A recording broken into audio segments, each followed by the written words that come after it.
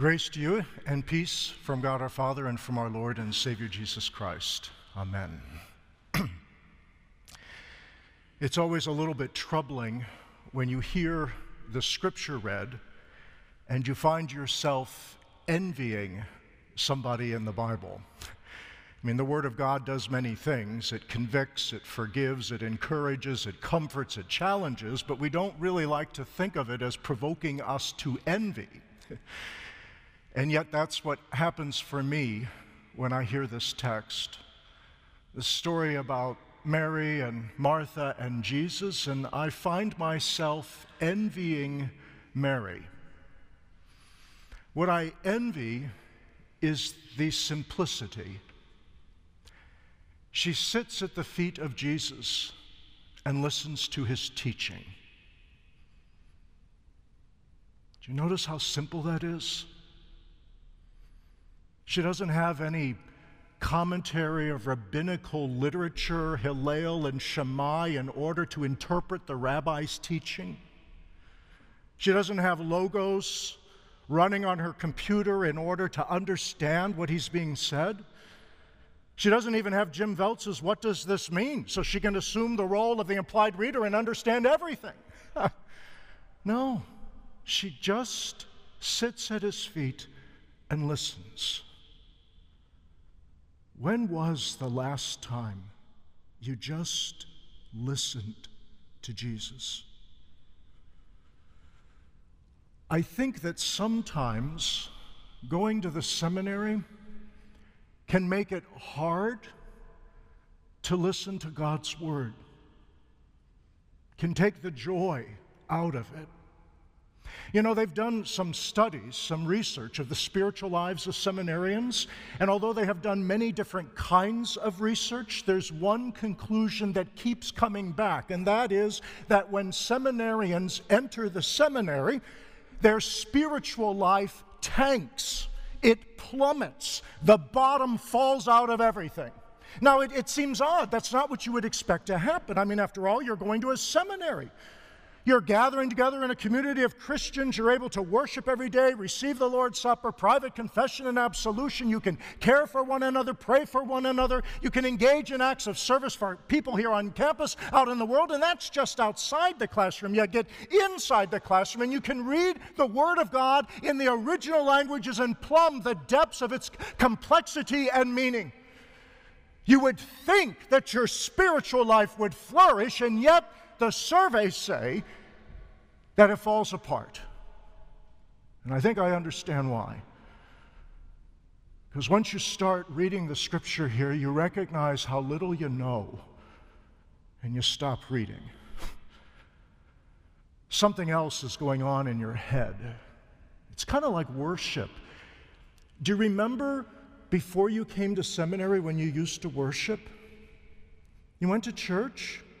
You sang hymns, you read the scriptures, you listened to the sermon, you took the Lord's Supper, and it was great, and God worked through that. But now when you go to worship, there's this little voice that's always running through your head as you're analyzing everything that's going on. You're singing the hymn, but you're not just singing the hymn, you're analyzing the hymn. Do these words fit with the prayer and the sermon? Does it all hold together? You're listening to the sermon, but you're not listening to the sermon. Is he basing it on Scripture? Is he applying it to the life? Is he properly distinguishing law and gospel? You're watching the actions of the service, where people are bowing and where they're crossing and why they're crossing, and all of this is going on, and it makes it hard just to worship.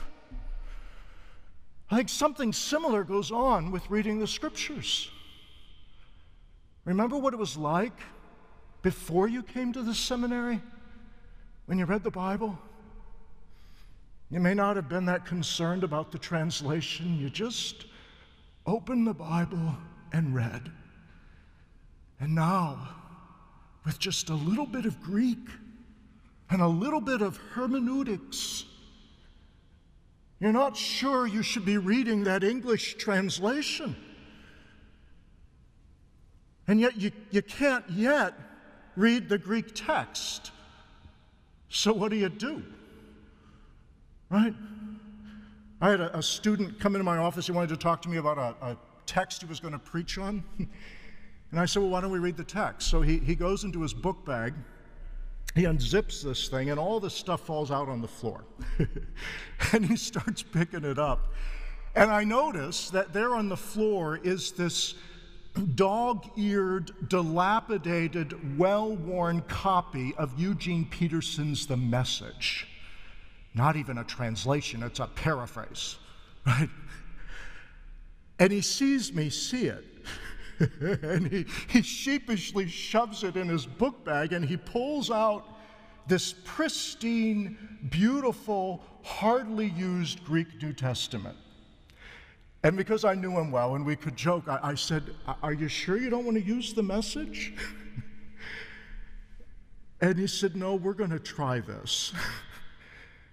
But then, as if he had to give me some excuse, he said, "You know, I got that before I knew Christ. A friend gave it to me, and I used to read it all the time. I took it with me to the shop, and when I was on break, I was always reading the Bible. That's how I came to know Jesus." And I said, "And now?" And then he looked away, and he said, "Not so much anymore." The silence, the sadness was telling me something, but I didn't pursue it. But here he sat with the Message in one hand, just a paraphrase that he had read and God had worked through to bring him to the place, and the Greek New Testament on the other hand, that when he opened it, he could hardly read.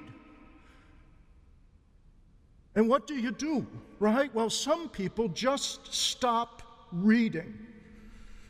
Now, what I'm saying has a little bit of nuance to it. And I see Tom Egger sitting back there, so I need to clarify this for the exegetes, and Dave Lewis too, yeah? I'm not speaking against exegetical theology. I am not devaluing exegetical theology. Exegetical theology is wonderful. It will open your eyes to the complexities and the depth of the meaning in these scriptures as God speaks through them to shape us as his creatures. But what I am saying is that sometimes the great is the enemy of the good.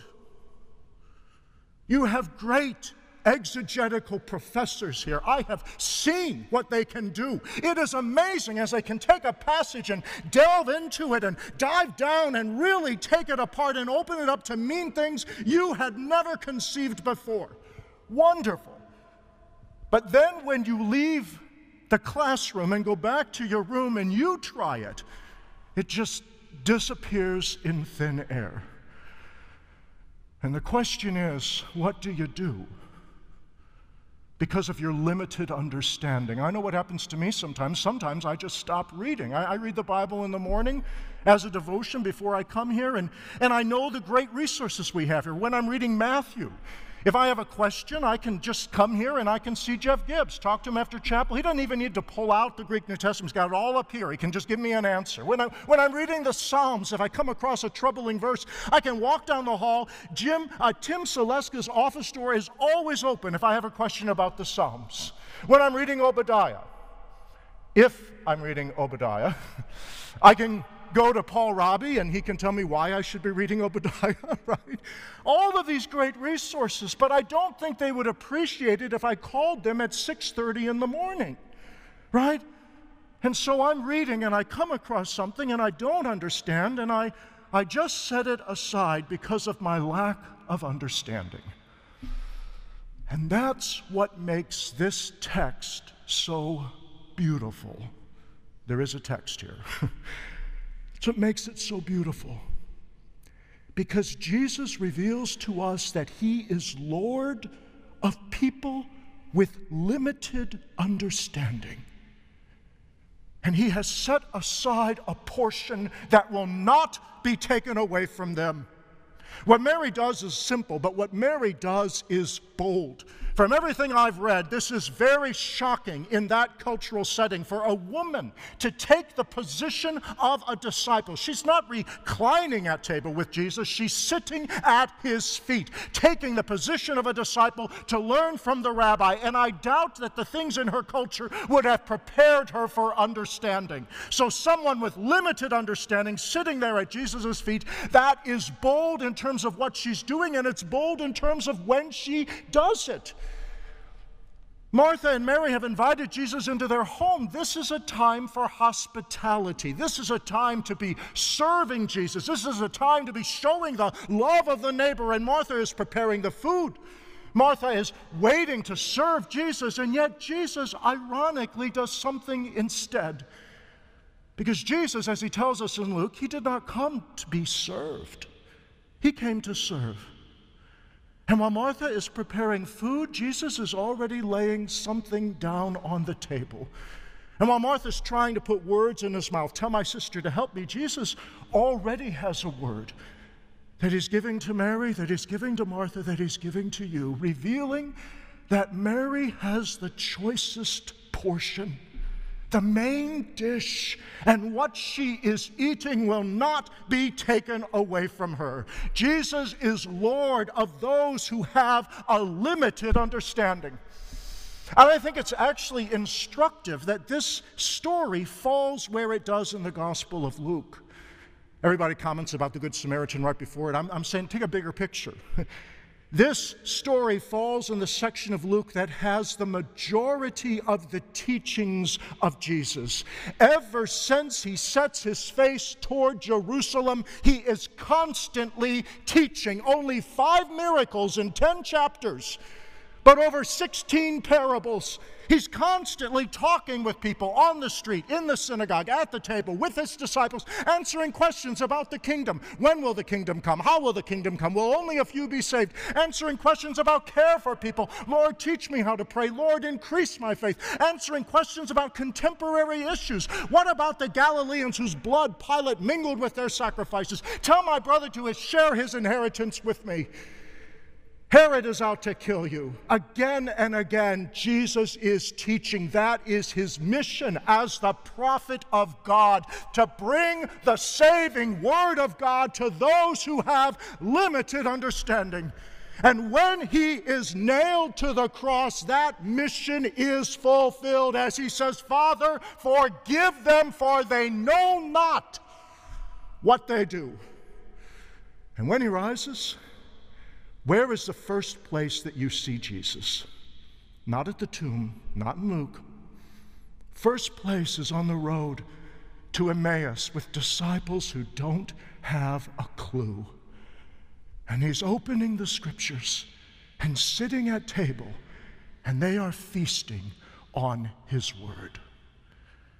Jesus is Lord of those who have limited understanding. And he died and he rose that this portion might not be taken away from you. So there's no reason for us to envy Mary this morning, because what Jesus does for her, he does for you. He gives you that portion, and with your limited understanding, he uses it in your life. He does it in the Gospel of Luke. He sends out 72 in mission right before this text. 72 in mission, and they do not know about the death and resurrection of Jesus. And in the early church, he takes Augustine. Augustine, who does not know Hebrew, sorry, Tom. Augustine, who does not know Hebrew. His Greek is abysmal, as one scholar generously says. If Augustine had a page of Greek and a Latin translation, he could probably muddle through. Does not know Hebrew. Greek is abysmal, and he's working with a Latin translation, and yet what does God do? Making him a father of the church. And how about closer to home? How about you? When you were reading the scriptures before you cared about translations, what did God do?